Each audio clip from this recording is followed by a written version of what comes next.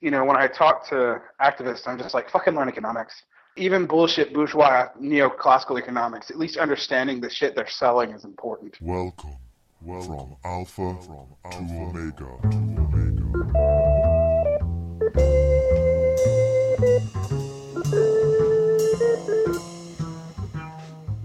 Hello, and welcome to the 28th episode of From Alpha to Omega. Today is Saturday, the 23rd of March 2013, and I'm your host, Tom O'Brien. This week's show has been brought to you by the most generous monthly subscribers. You too can join the illustrious list of benefactors by clicking on the donate button on the podcast website. And you can also follow the show on Twitter or over on Facebook. Today's guest is C. Derek Varn, poet, lecturer and resident of South Korea. He also writes for the Disloyal Opposition blog and includes among his interests alternative visions of the future, the failures of national Marxism, early Leninism, and the relationship between anarchism and Marxism. Derek has also just interviewed myself for his blog, where I get to expound a few of my own opinions for a change. I've included a link to the interview in the show notes. We join the conversation as Derek is telling us who the hell were the Mensheviks and their buddies, the Bolsheviks.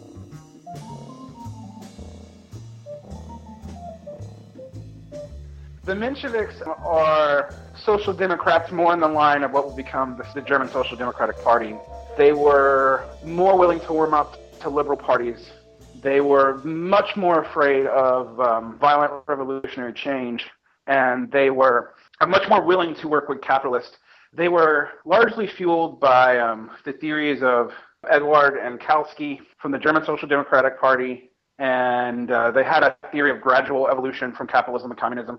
Not all Mensheviks believe that. There's actually a great deal more diversity in both the Menshevik and Bolshevik opinions. Basically, that breaks down to, in practical terms, did you support the liberal provisional government or did you not? That's like the dividing line. Trotsky, for example, super famous Bolshevik, was a Menshevik at one time. He was also a good social democrat at one time, as was Lenin. So the Bolsheviks themselves started off as a faction within the same overarching party as the Mensheviks did. So it's a lot more complicated than the simple picture that a lot of people have, where the Bolsheviks being proto-Stalinist and the Mensheviks somehow being proto-Northern European Social Democrats are coexisting in a party and they turn their guns on each other immediately after the overthrow of the Tsar. That's not really what happened, but that's more or less the breakdown. So I was watching a video on YouTube of Chomsky a while ago, and he was asked a question about Lenin's role in Russia. Chomsky, I think it's fair to say, was not a fan of Lenin. I was wondering if you could talk about Chomsky's critique. Yeah, Chomsky's critique is really complicated, and actually also really not complicated. I mean, Chomsky doesn't engage with Marxism very well. He says a lot of things about Marxism dismissively, and yet also says things about Marxism that are not dismissive of all. Like he sees himself as part of a libertarian socialist tradition, which a lot of Marxists were part of. But he's also been on the record as saying he sees Marxism as something that belongs in the history of organized religion, and any ism with a name attached to it actually is just a religion. So that's pretty vapid. I think Chomsky's narrative on Lenin is pretty standard. I think a lot of liberals believe it. I think even a lot of non-sectarian Marxists believe it. But I don't think it's true. I think there's like a bunch of mystification involved in that. But to get deeper, he specifically says that Lenin was the right wing of the Social Democratic Party, the Bolsheviks split from. Chomsky says that Lenin took over in a coup, and he implies that he immediately suppressed other political parties. That's not exactly true. He also says that the Lenin in State and Revolution is almost an anarchist, and the Lenin and What Is to Be Done is not. That's a little bit more complicated. There are some differences between the two writings, but I don't want to bore your readers by going into a lot of minutiae, but they're not as different as Chomsky says they are. They accuse the Bolsheviks of pretty much just being opportunists. They talk about some of the suppressions of other parties after 1921, which is true. Chomsky particularly does. And then he talks about Lenin's errors and not waiting for the revolution in Russia to go on with the worldwide revolution elsewhere. But he does admit that Lenin believed that the worldwide revolution was coming and that was only given up after Stalin took power in 1924. There's a lot in there. The interesting thing about Chomsky's narrative is that's the same narrative you'll hear from Robert Service or even maybe Richard Pipes, who have very, let's just say, conservative views on the Russian Revolution, with the exception that they would say that Leninism is Marxism and that you can bring it all back to Marxism, and Trotsky would be more ambivalent on that subject. Although just ambivalent. He's not clear on whether or not he thinks Marxism ultimately was a good or bad thing. What are your opinions on Lenin and his actions then in that period? My opinions on Lenin in that period are really complicated because you're dealing with a situation where you're under attack by international powers. You are also in a three-way civil war with Ukrainian anarchists, nationalists, with the White Army and the Tsar/military dictatorship crowd, and with international powers playing in all sides of it, particularly just after World War I. So it's a crazy time period. Now, a lot of people use this to just as a carte blanche excuse for anything Lenin did, and I don't think you can do that. He did make mistakes. He saw he made mistakes. Even right before his death, he released a document that pretty much didn't condemn but strongly criticized all the factions in the Bolshevik Party, including Trotsky, but said that he was afraid of the centralization of power into the General Secretary of the Communist Party under Stalin and that Stalin should be removed. There's also writings prior to that, after they make the multiple factions within the party illegal during the Civil War, that he thought that this should be undone, that it was necessary during the Civil War, but only during the Civil War, and that plurality of opinion should be reinstated. So, we have these writings, we have these actually confirmed from the archive openings in Perestroika. There's a lot of stuff in the 50s, 60s, and 70s that claimed that this stuff was all a Trotskyist fabrication. It wasn't. We now know that. There are some complicating factors to it, but, that's more or less what's going on. I don't know that when people talk about Leninism now, that it is necessarily applicable to today's situation.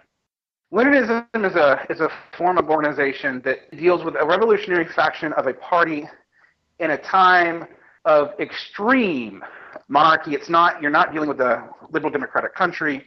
And even after the overthrow of the Tsar, the provisional government was making concessions to various parts of the army. And we do also have documents now that indicated there are elements of the army who are going to try to coup the liberal provisional government. So it's not necessarily something that makes sense for all time. And that complicates things greatly. When you talk about Leninism in the abstract as a set of principles of the vanguard party, that idea is not unique to Lenin, by the way. That really comes from Karl Kautsky, or the democratic centralism, or the idea of encouraging proletarian culture and consciousness. Those things specifically, they may not be applicable to, political and even revolutionary struggles and liberal democracies. It's hard to say. But what it is fundamentally sort of dishonest to paint Bolshevism, particularly early Bolshevism prior to 1924, as an attempt to install a dictatorship and a centralized party ruled by a person. That was true in the Bolshevik Party after 1917 until probably 1924. Even after the banning of the various tendencies, which are basically sub-parties, in 1921 during the Civil War, they still allowed open speech. There was still wide division of power between the various parts of the party. Trotsky, Stalin, Lenin, Zinoviev, all actually had pretty significant power within the party. And while Lenin was more or less considered the head, he couldn't, by fiat, just declare things. Him and Trotsky actually made a lot of important decisions based on war powers during the Civil War, but it wasn't like during Stalin's period where one man could just order the executions without consulting anybody. It's not how it worked. I was wondering if you could say a little bit about the Vanguard Party and its theoretical implications. The Vanguard Party comes out of an interpretation of the Communist Manifesto by Karl Kautsky and the German Social Democratic Party. The view at the time was that false consciousness or bad education or religion or a bunch of other social factors have clouded people's judgment. And that given that the workers' consciousnesses were just as formed by capitalism as the capitalists were, that a party would have to go out and sort of educate the general public. Now, the original role of the Vanguard Party, as Kautsky saw it and as early Lenin saw it, was just educational. It was a centralized party, but it was the idea that you'd have to go out, educate people in economics, social theory, history, science, to be able to really start the workers to be able to rule themselves. You know, to talk about the drudgery of work and the dulling of the senses and the effects of religion, and there's a lot of stuff going into that. Lenin pretty much takes that solely from Kautsky, even though Kautsky and Lenin are pretty much political enemies by World War I. But they're political enemies not because of the Vanguard Party, actually, but because of disagreements over whether or not the communists and socialists should have supported any states in World War I. And when Kautsky went along with the Kaiserman and Bismarck, Lenin actually denounced that as a betrayal of internationalism, and some of their ties were broken, but the Vanguard Party was never dropped. Now, the idea of the Vanguard Party becomes later on, particularly under Stalin, after 1924, the idea that you should suppress other political tendencies and centralize leadership, not just educational purpose, but sort of totality. There should be one state ideology. There should be one party. This has a lot of influence later on. The East Asia is hard to understand unless you understand the effect this actually had. As almost all the parties, including what we would consider right-wing parties, or maybe even Asian fascist parties, with the exception of those from Japan, were organized on Leninist lines, as seen by Stalin. So you're not just dealing with Mao's Communist Party, but also the Kuomintang of Chiang Kai-shek, which is a right-wing party, and the People's Action Party of Singapore are organized under that interpretation of the Vanguard Party. So it affects more than just communism and socialism. But it's important to remember that the German Social Democrats saw themselves as a Vanguard Party too, until after 1921, in which case they started distancing themselves from that phrase. What are the limitations then, do you think, of the Vanguard model today, given that our political and economic situation is radically changed? It's hard to say. If you mean Vanguard Party as solely an educational apparatus, I don't know that you need a party for that. You do need a committed bunch of people to do that. You do need to be fairly disciplined, but I don't know that the party has the same power that it used to have. I mean, these parties that we're talking about in the early 20th century, they were total social groups. They had soccer things. I mean, they did all kinds of things together. They tied the trade unions together. They did a lot of things that parties don't do now. So if you look at the American political parties or the political parties in the UK, they don't serve these same social functions. Okay, that's one thing. Another thing is communication technologies are vastly different now. I can do more with a podcast even than I can with an academic journal, and I can do a lot more with an academic journal than I can with a zine or a party newspaper, all right? And a lot of these parties still pretty much, run on selling their party newspaper. There's that. Furthermore, it's a lot harder to be a conspiratorial party now. Transparency is just a fact of life, and that's both good and bad, but unless you're already in power, it's very hard to stay in secret in that centralized of a fashion. It just doesn't make as much sense as an organizational form. I think it did make sense at the beginning of the 20th century, and I think a lot of people who decry the Vanguard Party now, they're crying more than that. They're not just decrying, what I would critique here. They're a lot of times decrying the idea of any political representation that's organized at all. But it's still something that you have to be honest with. Running a modern political party along the lines of a conspiratorial tendency within a larger party in a oppressive dictatorship, it's just not necessarily historically sound. I think that that's expandable to other situations. It's not good historical materialism. So do we not see some type of vanguardism in normal, typical parties? Like if you look to, say, the Labour Party in England, how Tony Blair and the New Labour project took over the party and changed it from within. Yes, you would definitely see. Vanguardism is actually totally common. It wouldn't be called that. I mean, that's Marxist talk, but it's totally common within all parties. I joke, actually, that the Republican Party in the United States may be the most Leninist party in the, stereotypical right-wing imagination of what Leninism is on the planet. It stays on message.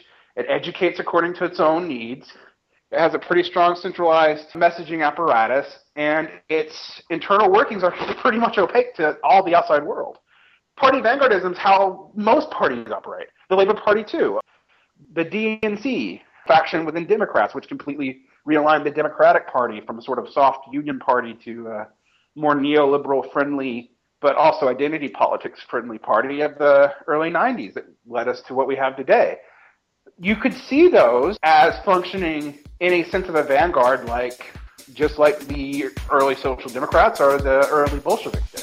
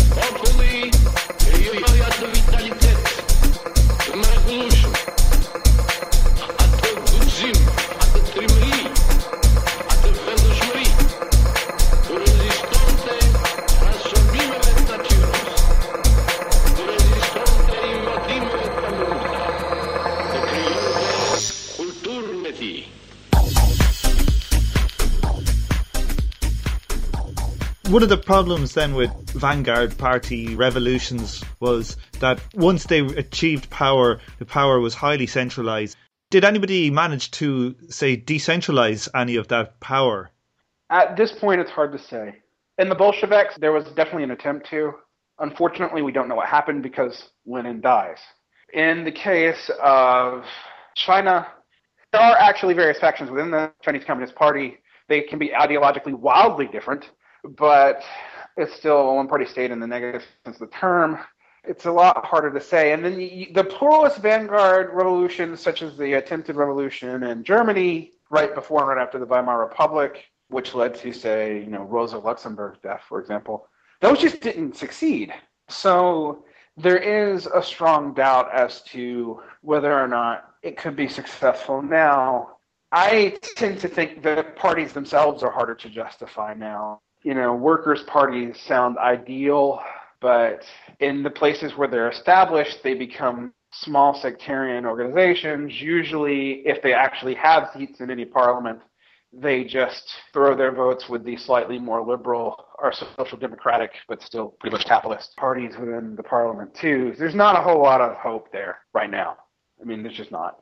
I wish I thought there was, actually. It would make me feel better for our organizational chances, because other forms of organization so far, including things like Occupy, have been too nebulous, unable to react, and unable to deal with real problems on the ground. We're kind of at an impasse. We need another organizational form. We don't have it yet.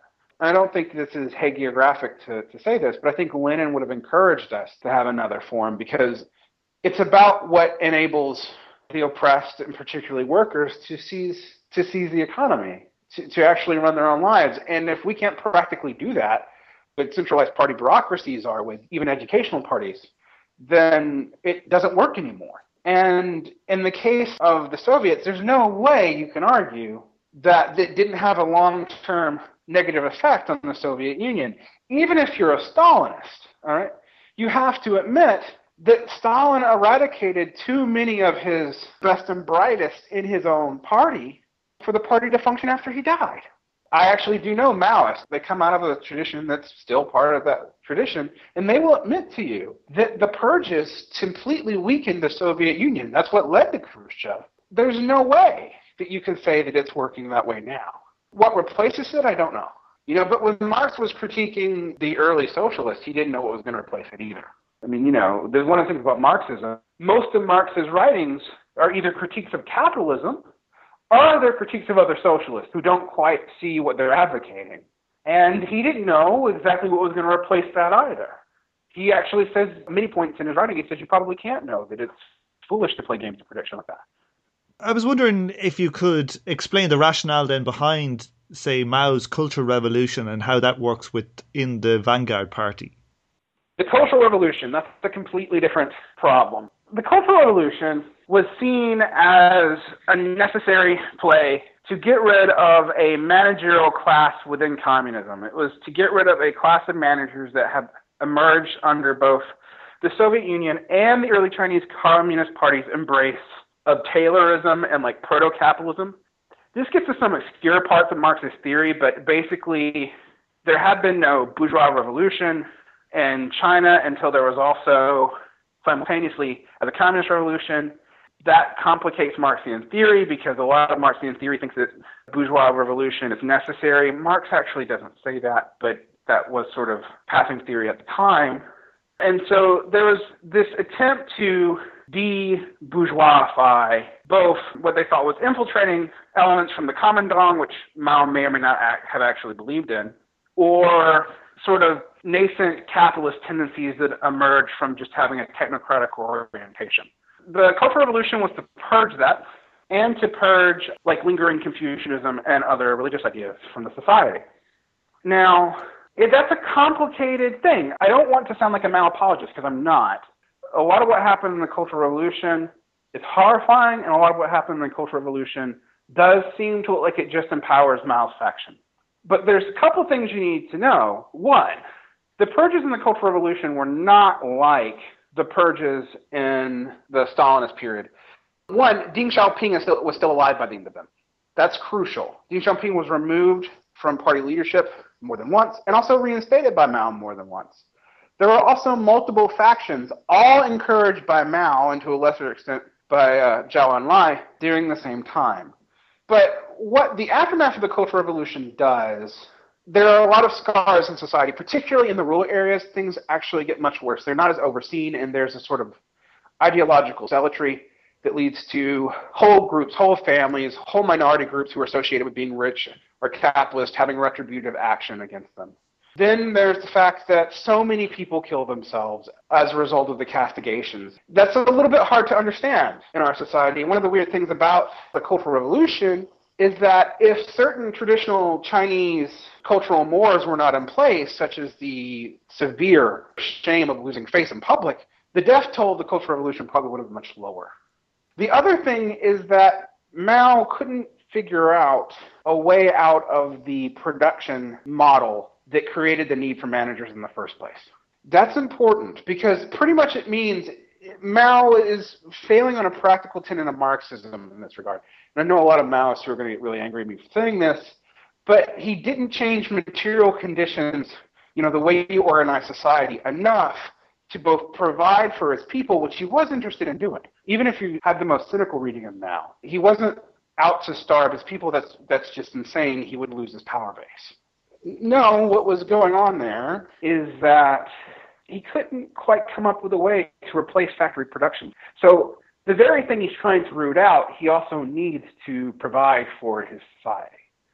Furthermore, he also increasingly centralizes power in himself. And in the same problem that you have with Stalin, when he dies, there's a power vacuum. It's a little bit more complicated in the case of the Chinese Revolution because Mao, while he was obviously the top dog in China, he was not the only major power, even in the height of the Cultural Revolution. Zhou Enlai was untouchable. Also, some of his military generals that were very supportive of the Cultural Revolution, such as Lin Biao, were also really particularly powerful and even may have tried to coup him. It's not quite the centralization you see in the Soviet Union under Stalin, but it is still a pretty strong centralization of power.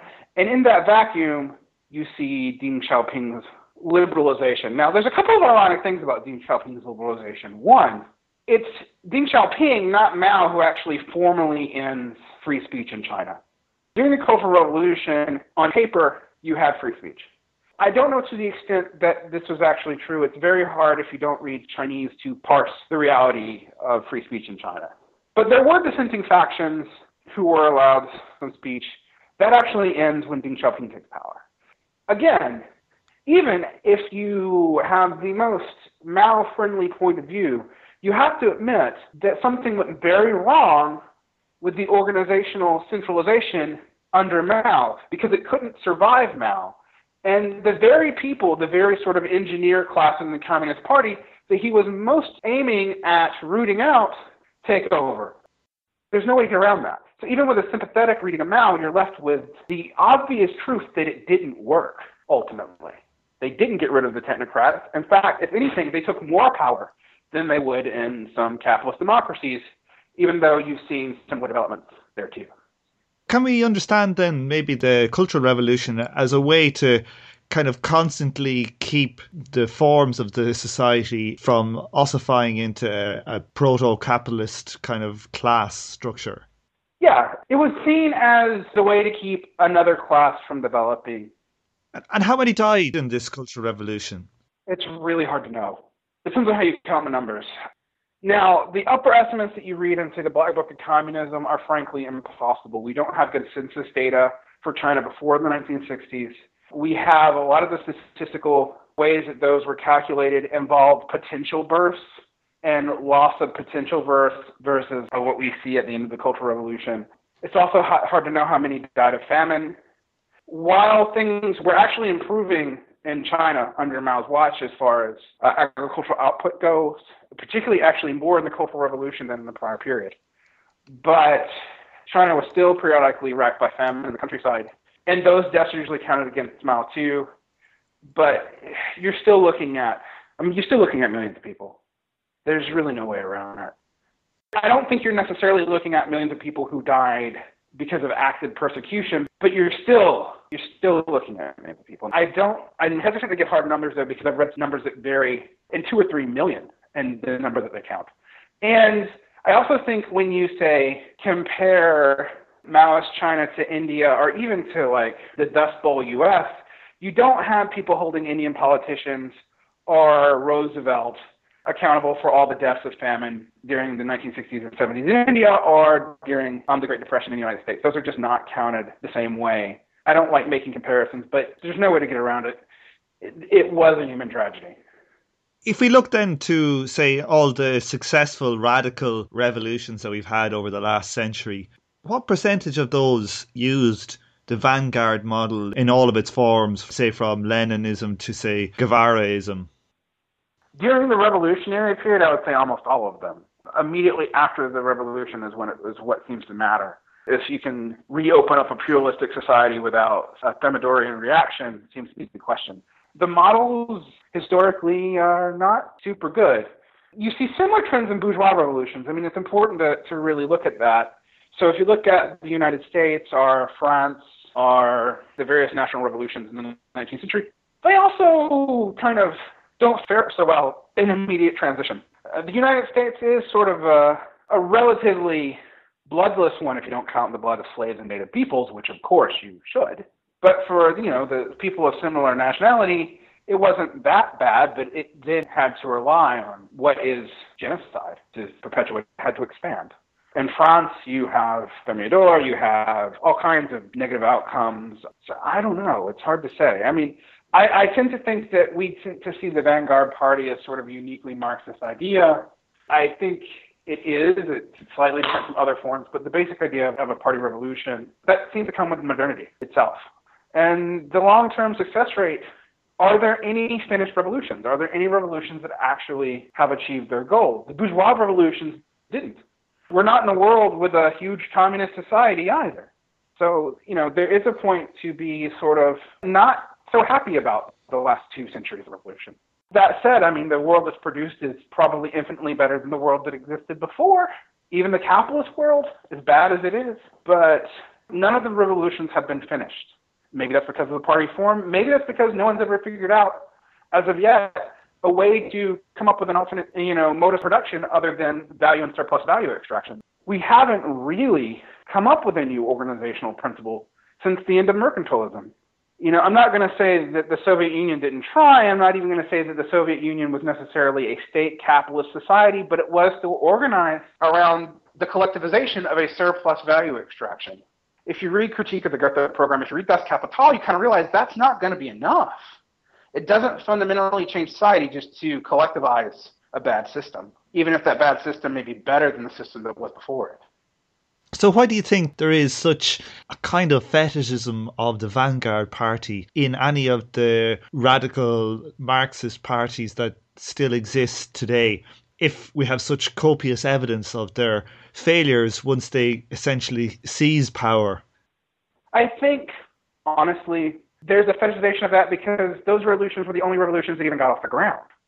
I mean, it's not like there weren't other attempts at revolution. You can look at like 1848, for example. But those end in bloodbaths. And usually after the bloodbath, there's a stronger reaction than even the sort of conservative government that was there before. So there's that history. There's also a certain amount of, particularly now that the Soviet Union is gone, and capitalism seems to be regressing faster than normal, a certain amount of nostalgia, I think, almost, for a time when the left was strong, when it could actually do something, when there was a danger to a state. It is natural to sort of go to things that worked before, but again, I think that's bad historical materialism. You're not looking at the fact that history changes over time. Marx would argue, for example, that the bourgeois revolutions of France and of the United States, they weren't bad, they were incomplete, and they were necessarily incomplete because the form of production that they produced would reinstate a class system, the system that we have. The capitalists exploiting the proletariat, the rentiers exploiting the peasants, the lumpen proletariat exploiting everyone, and also being exploited themselves.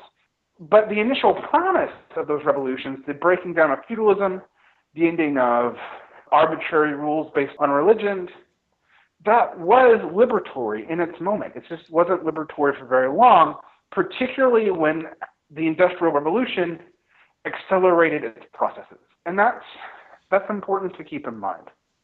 So if we think about Marx's materialism, if the conditions of society are in a different state, we should probably see different formations and different strategies that will coalesce around the existing structure of societies. Do you see any that pique your interest? There's a couple of ideas going on. I think there's the idea of revisiting the party and changing it to making it something more along the lines of what we need now, what that party would actually look like. I think the failures of Occupy and the failures of the anti-war movement were actually steps in the right direction, even though I do think you can safely say they were failures, and some of them pretty naive failures. But they did show us both the potential for beginning organization and the potential for sort of new ways of thinking about left-wing action that wasn't involving parties.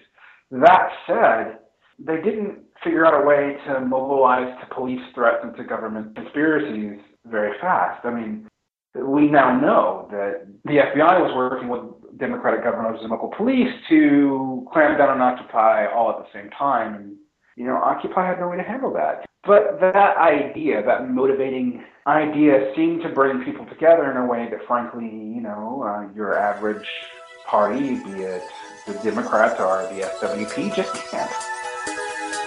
His name's John, and my name's Edward.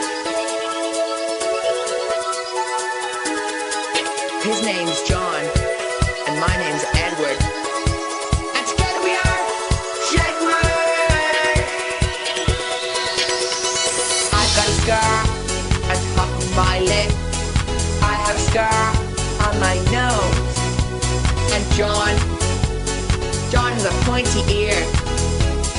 John has a pointy ear. My two teeth here cross over. And he has straighter teeth than me. And right now, Ed has spots, and I don't.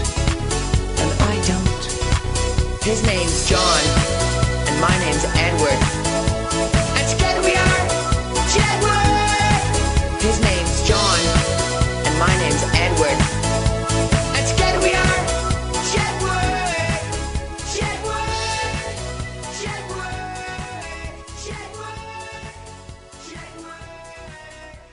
What do you think, or do you have any thoughts on the five-star movement that's breaking out in Italy under Beppe Grillo's leadership? I'm really mixed on that. There's a lot of accusations that the Five Star Movement has fascist sympathies.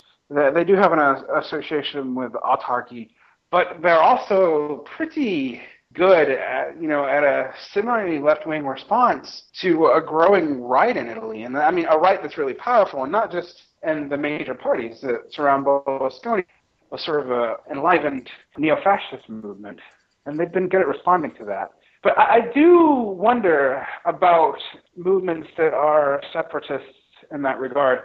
I do think right now separating from the EU may be necessary for a lot of, I hate to say periphery, but a lot of Europe's periphery.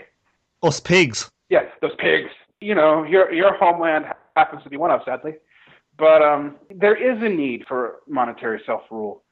Weirdly, the EU has somehow managed to instill the discipline, quote unquote, of a gold standard without actually having one. And that Italian response to that is purely healthy. Do I think it's an answer? In the long run, no, I don't. But I think it's something you have to be willing to talk about. And not being willing to talk about it leads to things like Shiraza in Greece, which I think that's going to be much more tragic than Italy. Italy's looking bad, but Greece is looking abysmal. I mean, it's almost making the current government look like the Weimar Republic. Italy are lucky enough to be large enough to take the whole ship down. Right. Greece can be crushed. Greece can be crushed, and Greece doesn't really have the actual ability of autarky either. It doesn't produce enough to be able to have an economy that could survive a currency devaluation of leaving the euro. It could if it had never joined. It would have had relative currency control, but once it's joined, if it leaves, it won't be the way of Argentina. No one will invest in its currency. You're likely to see hyperinflation. That's a real threat. But, what does the Raza really have? I mean, it had a pretty strong coalition, but, the longer it can't do anything, the stronger you see Golden Dawn getting more powerful. It's really sad. But yes, Italy has the power. It's a large economy. It has some clout. Will it use it? I don't know. I'm hoping it'll try. The next few years are going to be highly destabilizing for everybody. There's no way around that. The Five Star Movement doesn't allow anybody who has previously been involved in politics to become a representative, and they can only stay in for 2 terms. This seems to be a total rejection of the form of political representation that is inherent in all Western countries at the present. And the Occupy movement spoke to the same thing, where it was an entirely flat organisation where there was no form of representation. There is obviously something at play here across these different movements, where there is nearly a total rejection of the form of politics in its current formation. I would say that's true. I would actually say that's true both left and right. The Tea Party in the United States, even though it was co-opted from nearly the beginning, was a rejection of the sort of party centralism in the United States. It was a right-wing rejection, although given the way populist anger is in the United States, that was to be expected, but it was a rejection. Occupy comes out of the same frustration. Occupy is a lot harder to co-opt, though. It's hard to see if that's enough, but it's definitely, again, a step in the right direction. One of the things you have as parliamentary democracies and congressional democracies tend to linger on is there is a rigidification over time, particularly when there's lots of money involved. And there's a lot more money in the United States than even in Europe. And also you see a stronger lingering of incumbency. I think it could be useful, and it is definitely speaking to a real frustration people have.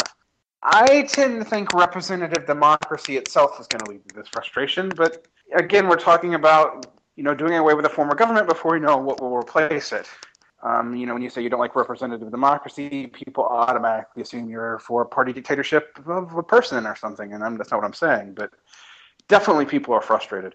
The Five Star Movement may be more realistic than the Occupy movement in that it does have some vertical politics. It's not just horizontal, and thus has some ability to organize and adapt to change in accordance with situations quickly in ways that totally consensus-driven organizations or non-organizations, the case may be, just can't do. But you have to do something. I mean, there's another problem in the U.S. particularly, is that unionism is just essentially dead. The amount of unionized workers in the U.S. is less than 20%. The rates, even in Europe, aren't stellar, although they're much better than that. And so that form of organization as resistance to the worst deprivations of capitalism doesn't work either. So you're going to need something like that. You're going to need also a movement that's willing to wield power, not just in the political realm. And I think that's important. You can't just win seats. I don't know enough about the Five Star Movement's current politics, but I do know this is one thing that the far right's actually better at.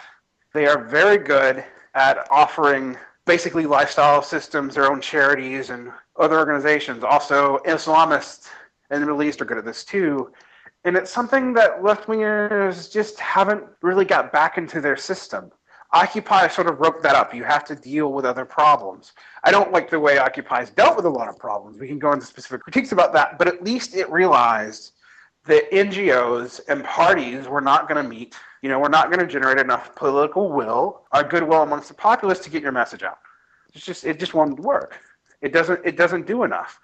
And the right wing in Europe and in the United States has been much better at this. The Republican Party's main party base was that they were willing to work with churches as well as businesses as forms of organization, while the Democrats, even though demographically they should be stronger, have only recently started organizing that way, and particularly after the Democrats themselves put some of the death knells in the union movement, although the union movement in some ways earned it in the United States too.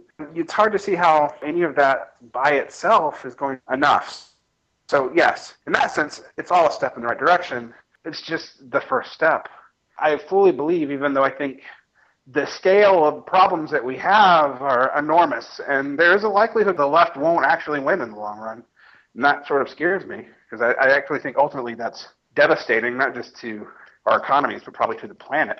People are beginning to realize the limitations of the last 3 or 4 decades of inertia. I mean, basically, organization on the left sort of fell down in the 70s and was only really beginning to pick itself up, only really beginning to be critical of its own sort of habits.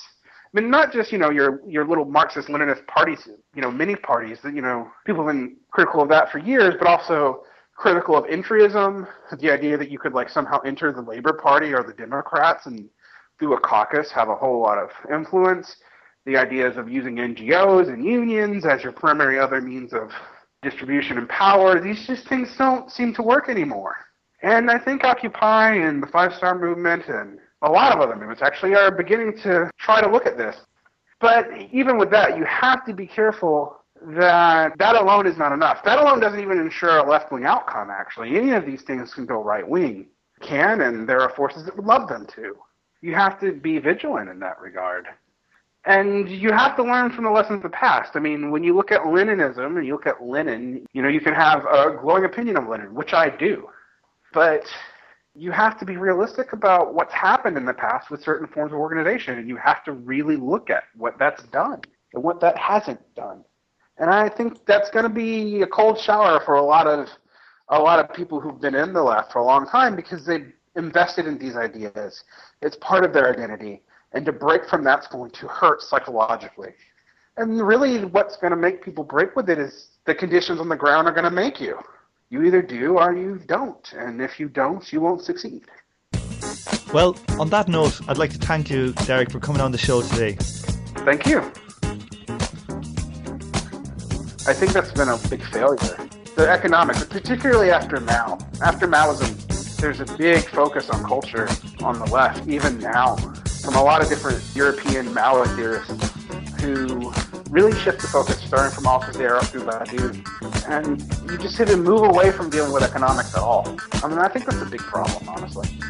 Because the conditions are usually economics, founded in the materialism. Right. I mean, ecology is important. I actually think, if one thing I will say Marxism's been kind of weak on, it hasn't really dealt with ecology enough.